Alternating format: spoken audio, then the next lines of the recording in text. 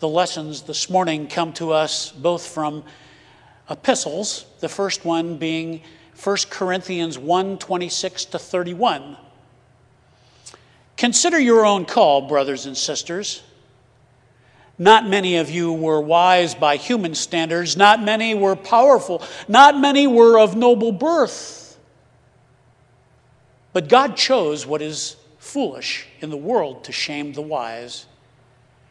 God chose what is weak in the world to shame the strong. God chose what is low and despised in the world, things that are not, to reduce to nothing things that are, so that no one might boast in the presence of God. He is the source of your life in Christ Jesus, who became for us wisdom from God, and righteousness and sanctification and redemption, in order that, as it is written, let the one who boasts in the Lord. And from the book of Romans, the letter to the Romans, chapter 6, verses 1-8, again written by the Apostle Paul. What then are we to say? Should we continue in sin in order that grace may abound? By no means. How can we who died to sin go on living in it? Do you not know that all of us who have been baptized into Christ Jesus were baptized into his death? Therefore, we have been buried with him by baptism into death, so that just as Christ was raised from the dead by the glory of the Father, so we too might walk in newness of life. For if we have been united with him in a death like his, we will certainly be united with him in a resurrection like his. We know that our old self was crucified with him, so that the body of sin might be destroyed, and we might no longer be enslaved to sin. For whoever has died is freed from sin. But if we have died with Christ, we believe that we also live with him. This is the word of God for the people of God. Thanks be to God. Let us pray. May the words of my mouth and the meditations of all of our hearts be acceptable in your sight, our rock and our Redeemer. Amen. I wonder as we heard these words today, if we can use these words today. The words are full of death and sin, full of death and sin. But I see and hear incredible hope. The thought that we're foolish and weak isn't really a great premise for an uplifting sermon. But Paul is telling us in an overwhelming crescendo of grace, and throughout his letter to the Romans, all of the letter to the Romans, the history of creation from the perspective of its eschatological end. One man's trespass, Adam, led to the condemnation for all. God gave the law, but the powers of sin and death turned this good gift to their own ends. Paul writes, where sin increased, grace abounded all the more. Now, one man's act of righteousness leads to justification and life for all. And we're told a story of a relentless and resourceful God who is determined to speak the last word. The last word is eternal life through Jesus Christ, our Lord. Then after that last word comes a next word, a question whose very utterance reveals the ways in which the fullness of redemption is not yet realized. If an increase in sin sparks an even greater abundance of grace, why not remain in sin? What then are we to say? Should we continue in sin in order that grace may abound? It's tempting to brush that question aside as a rhetorical foil. But the question flows directly out of Paul's train of thought.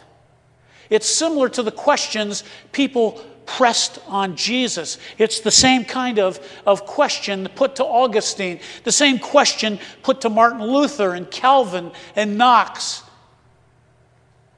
Do we know of a grace so persistent and powerful that it makes sense to ask if people should, in their total depravity, continue in sin so that grace might abound?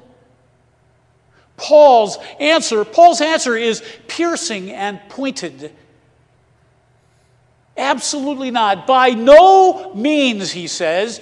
Then he expands his thoughts to the very theology, the very foundation of who we are and our faith structure.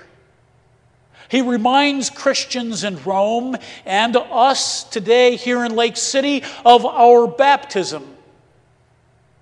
Our baptism, not a baptism of repentance, not John the Baptist's repentance, not the baptism of Apollos or Cephas or even Paul's baptism, but we're talking a baptism of the Spirit. A baptism that unites us to Christ so completely that we share in His death and resurrection. Our old self is crucified with Christ on the cross, and that death breaks the power of sin over our lives. You and I, we die with Christ. We are buried with Christ. And Paul writes that we will surely rise with Christ to walk in the newness of life. Paul understands baptism. He understands baptism as a type of exodus. Yes, as a Pharisee, that is utmost in his mind. As Israel once labored under Pharaoh, so humanity labors under the bondage of sin. As Pharaoh's power was broken when Israel passed through the waters of the Red Sea, so sin's power over us was broken when we passed through the waters of baptism. Israel came through the water into the wilderness, a place where Pharaoh no longer held power over them, and where God traveled with them, but still not the promised land. Even so, we've moved through the waters of baptism, you and I, into a place where sin no longer has dominion over us, into a place where sin has no longer dominion over us, for God is with us, and where the fullness of resurrection is still to come. The resurrection life is still to come. Paul does not directly address how this baptism is done. He doesn't tell us how it's done. He never answers the question of infant baptism. He doesn't tell us whether or not we should be baptized by immersion or by sprinkling or by pouring.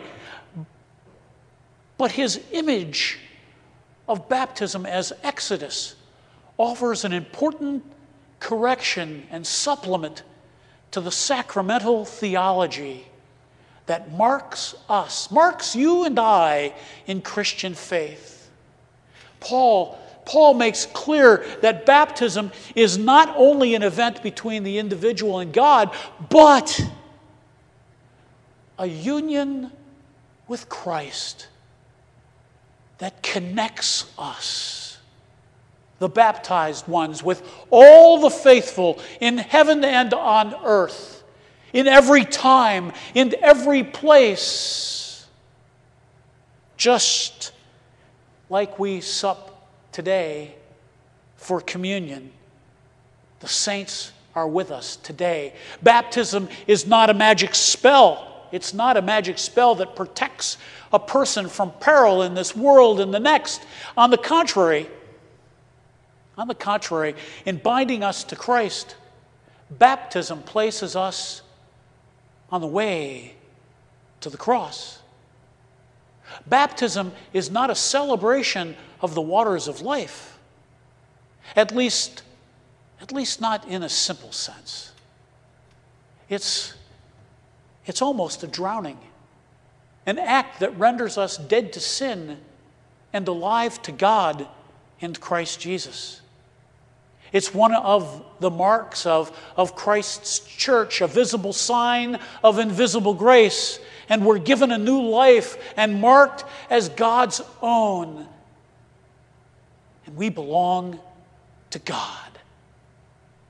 Being dead to sin and alive to God, then as baptized believers, we cannot remain in sin without betraying who we have become. So baptism grounds Paul's answer and reflection that it is not the acts of sin that have become impossible for baptized Christians. Our own lives make that clear enough. Even after the Exodus, the children of Israel came along and worshiped and wanted the flesh pots of Egypt, and the sins of Egypt. They still longed for them. Nevertheless, something happened, and God turned the page. God turns the page, not only in individual lives, but also in the eschatological history of the world, where death, judgment, and the final destiny of our souls and humankind will occur. And the grace of God, there's no going back. There's no going back. God gives us new life. New life by sending the Son. A Son that was fully human, fully God, the very incarnate of God, the omnipotent creator of all the things in heaven and on earth. And we are reminded by that Son, Jesus, who calls on us to remember how we were washed of our sins as we peer at these elements this morning that are set before us. This meal that has been prepared for us. That Jesus died on the cross for the remission of our sins and rose again on the third day so that we might have eternal life. Now, friends, I invite you in the name of the triune God, the one who feeds us, the one who nourishes us, the one who quenches our thirst so that we may never be thirsty, so that we may never go hungry, to come to this table, his table, the table of grace. Amen. Hello, this is Pastor Ken Goodrich, and I'm humbled that you took the time to listen to this podcast. I pray that the Holy Spirit moves you to ministry, and that if you don't have a church home, that you are able to find one. Please feel free to tune in on Tuesdays at 10 a.m. and Wednesdays at 12:20 p.m. for our Bible studies, on Thursdays at 10 a.m. for our Learning Center courses, and of course on Sunday mornings at 10:30 a.m. for our worship. Just go to fpclc.org to see all our various programs and events. Thanks again, and God bless you and keep you safe. May God embrace you and keep you in His countenance. Peace.